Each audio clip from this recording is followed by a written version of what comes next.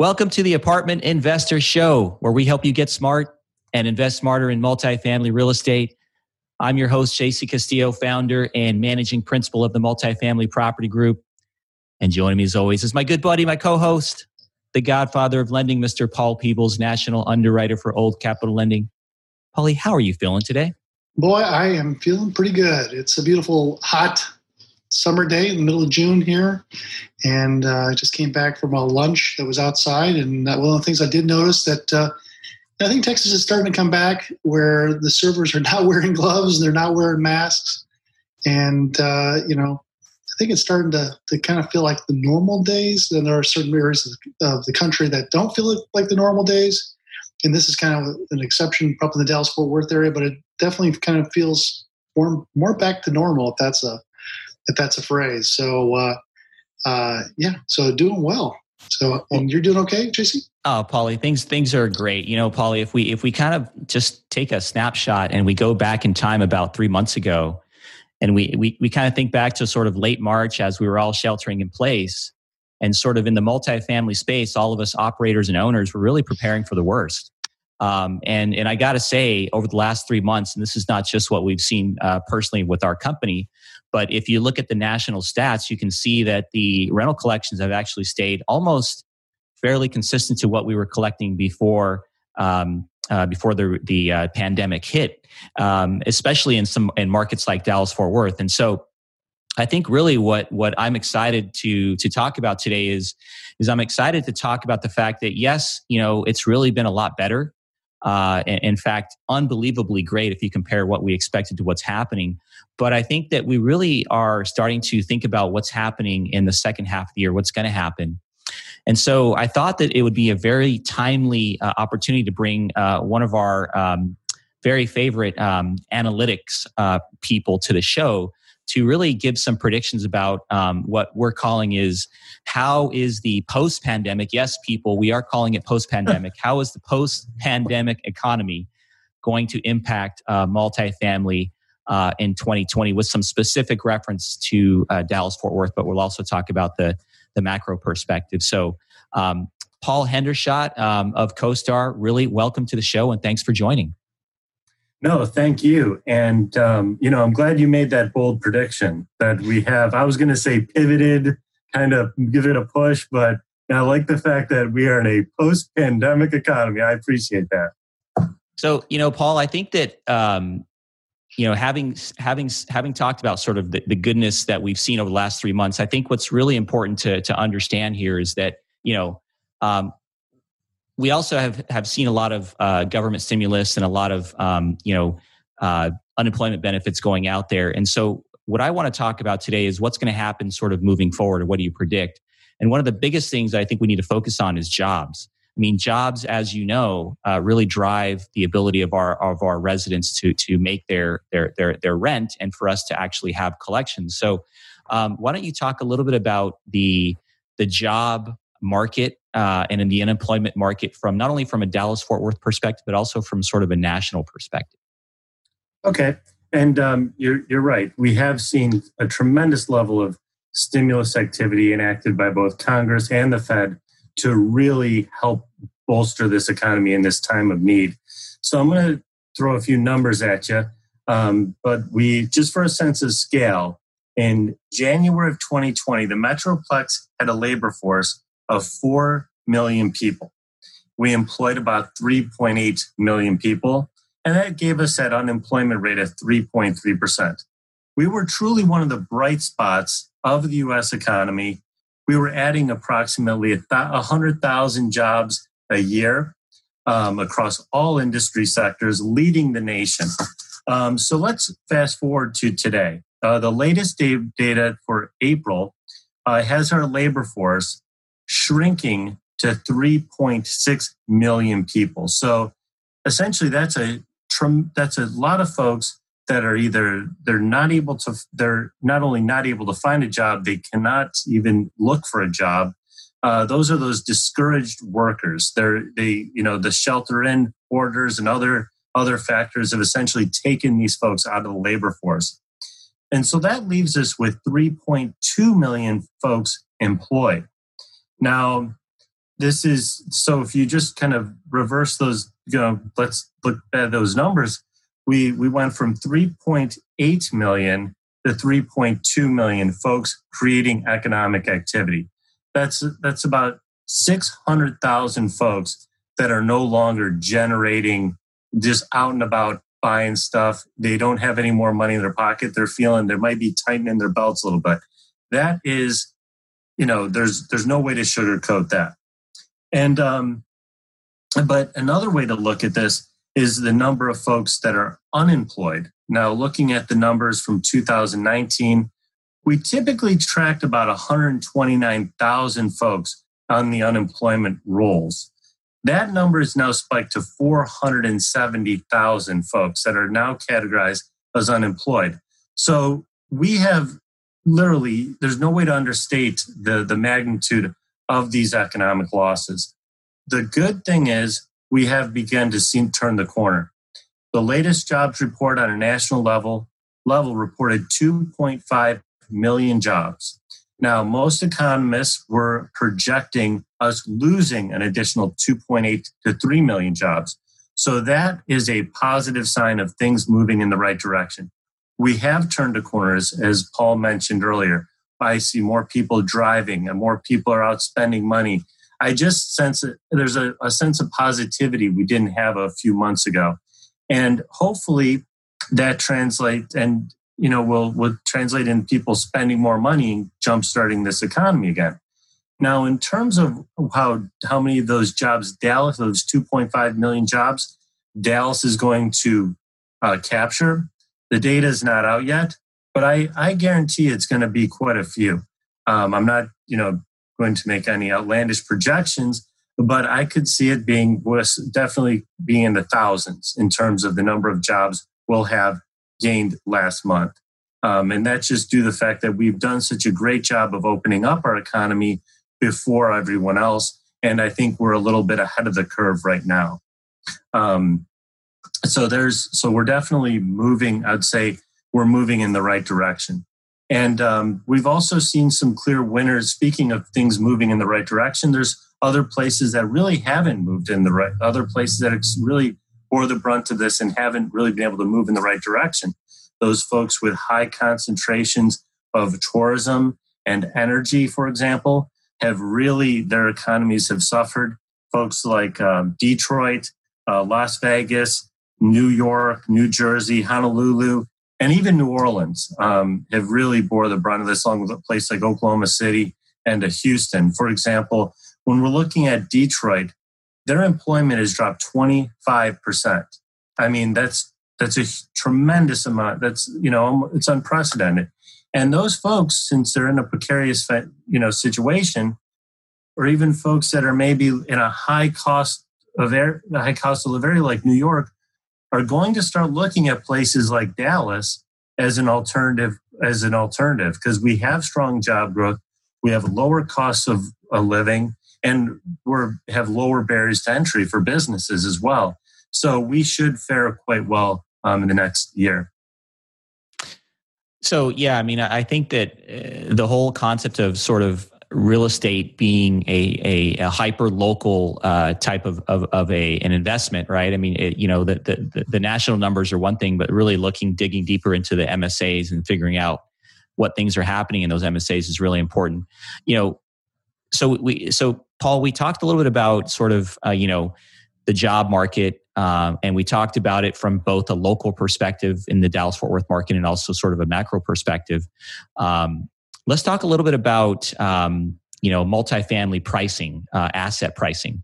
Let's talk a little bit about what you're seeing happening. If we think back sort of, as I like the way Paul thinks about it, if we sort of fell asleep in March and we woke up in June and we're looking around and we looked at our income statements as multifamily owners, we really wouldn't know that much anything different had happened and that there had been a pandemic. So how is asset pricing, in your opinion, going to hold up, or is it going to hold up moving forward? What is going to happen with the buyers and sellers out there that are looking for multifamily assets right now? Well, in terms of the when we look at the fundamentals in Dallas-Fort Worth, they're still strong. We were projecting in 2020 to only absorb a few thousand units, and we've already year to date have had over 7,000 units absorbed. So just in terms of looking at that, if the fundamentals or net absorption number translate into pricing and listings, we're in solid shape. Now, in terms of the listings, we haven't seen a huge dip or spike in listings, and the pricing, the asking prices, have held up very well. In Dallas-Fort Worth, we're seeing that fall right around that value add investor, about $138,000 a door, and that's right where we were in January. So, for all the vulture investments and all these things that people are talking about, I think people are doing their homework. There was a little bit of a pause, but we're starting to see this thaw, and money is starting to move into the market. Unfortunately, we haven't really seen a lot of transactions this second quarter. We're only reporting about 66 million in transactions so far this quarter, compared to Q1, which was 652 million. So things have slowed, but I'm expecting a strong 650 million transacted in Q1, and we dropped down to 66 million in Q2. That is incredible. Yeah. Okay.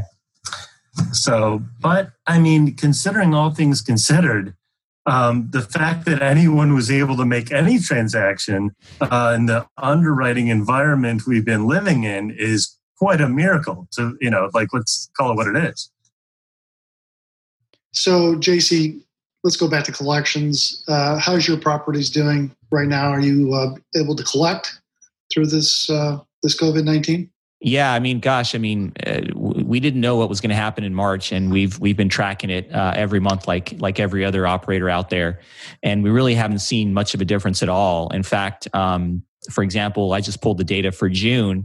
As of June 5th, compared to the trailing average of January through March, which is pre-COVID, and compared to April and May, all on the 5th, so far, as of June 5th, we've collected the most percentage of rents in June than we have for any of the previous months of the whole year. So, if that gives you an idea of sort of how things have been tracking, it's really better than we could have ever expected. We just did not expect this. And I think that there's a little bit of tempered optimism just because we know that there's a lot of stimulus money, a lot of government money out there, a lot of unemployment benefits that people are collecting right now. And so I think we're really looking towards the expiration of those benefits, which I think are slated to go away at the end of July. And then we get to really see sort of what I would call the training wheels come off of the bike in the form of all the stimulus money. And then we see if the bike is still going to go forward and is not going to fall down. So I think that, while we have seen a really great collection over the last, 3 months, or that being Q2, I think that we're really anxiously awaiting to see what happens once the stimulus money starts to go away.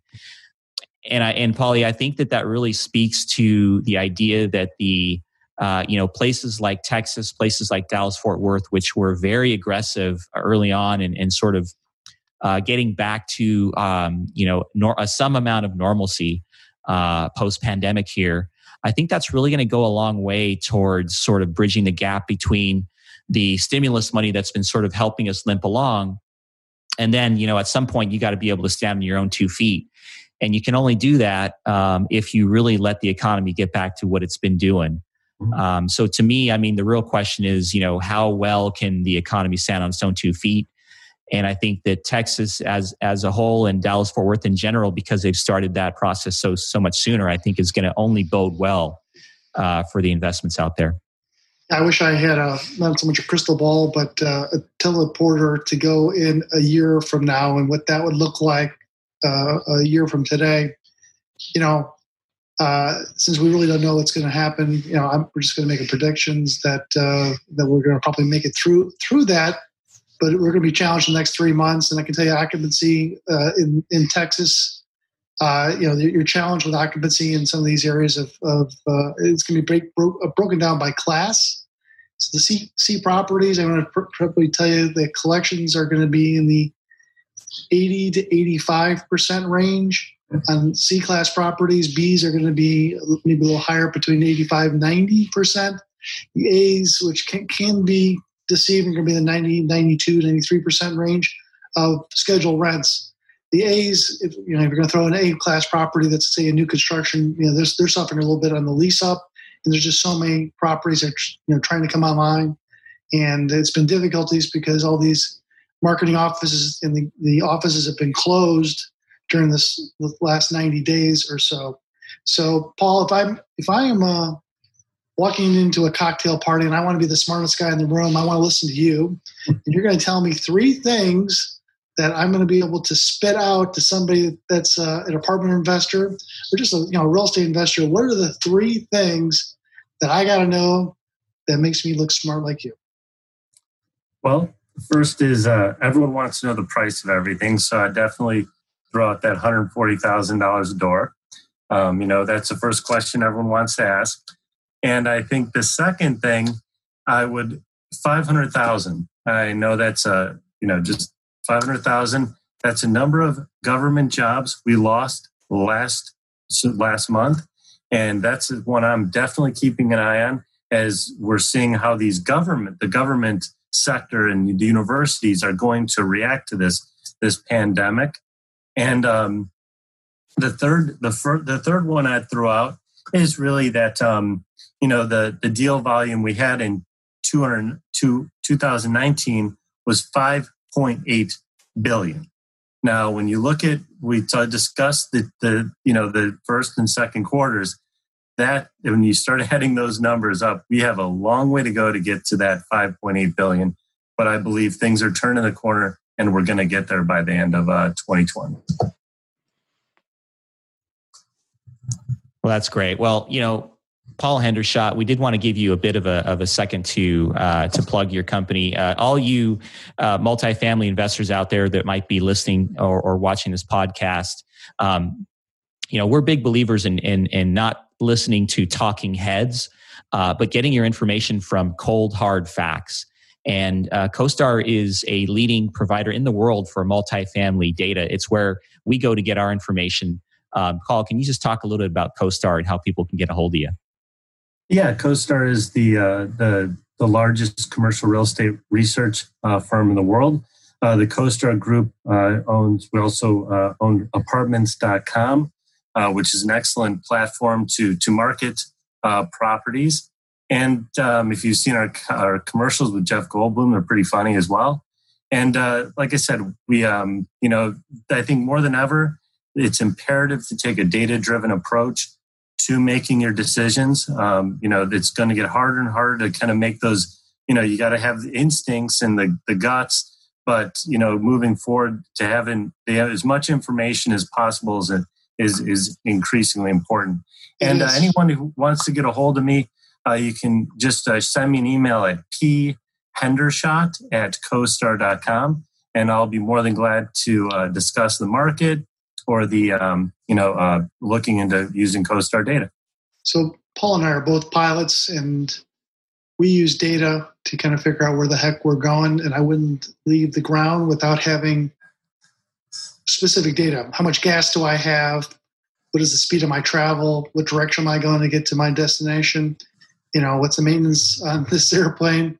And so we rely upon data to kind of help us. And so I would never leave the ground, as I said, without having complete.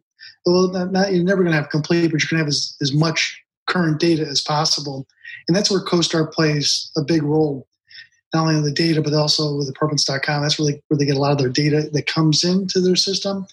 And also they have LoopNet. And if you want to take a look at LoopNet, take a look at LoopNet. That's that's another platform that they use. And so, Paul, thanks for spending some time with us. We certainly do appreciate that. JC, tell me a little bit about what you do and how can people get a hold of you? Gosh, well, what we do, Paulie, we just love to help investors make smart multifamily investment decisions.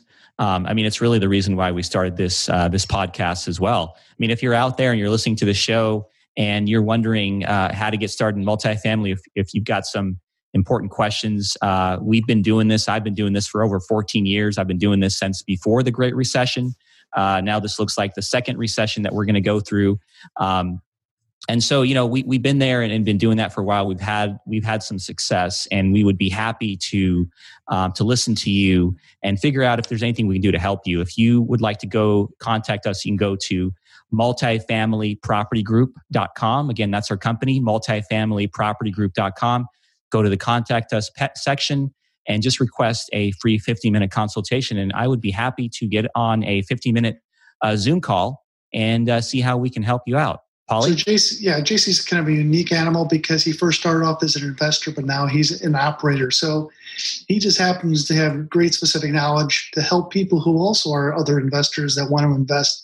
So his group, with Eric Hardy and himself at Multifam Group, they invest in hard assets. So if there's ever an opportunity in the future, you want to be on JC's email list to take a look at what he is seeing. So I do encourage you to talk with JC and Eric. And again, I'm Paul Peebles with Old Capital Lending. So if there's ever a lending need when it comes to apartments or office or retail, you always want to contact us at Old Capital Lending. And don't forget the Old Capital Podcast.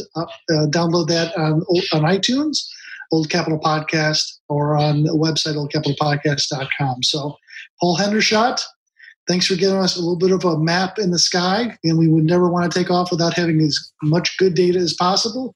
And you guys over at CoStar and yourself have been great stewards of the information. So we definitely appreciate that. And thanks for spending some time with us. On behalf of JC Castillo, I'm Paul Peebles. Have a great day.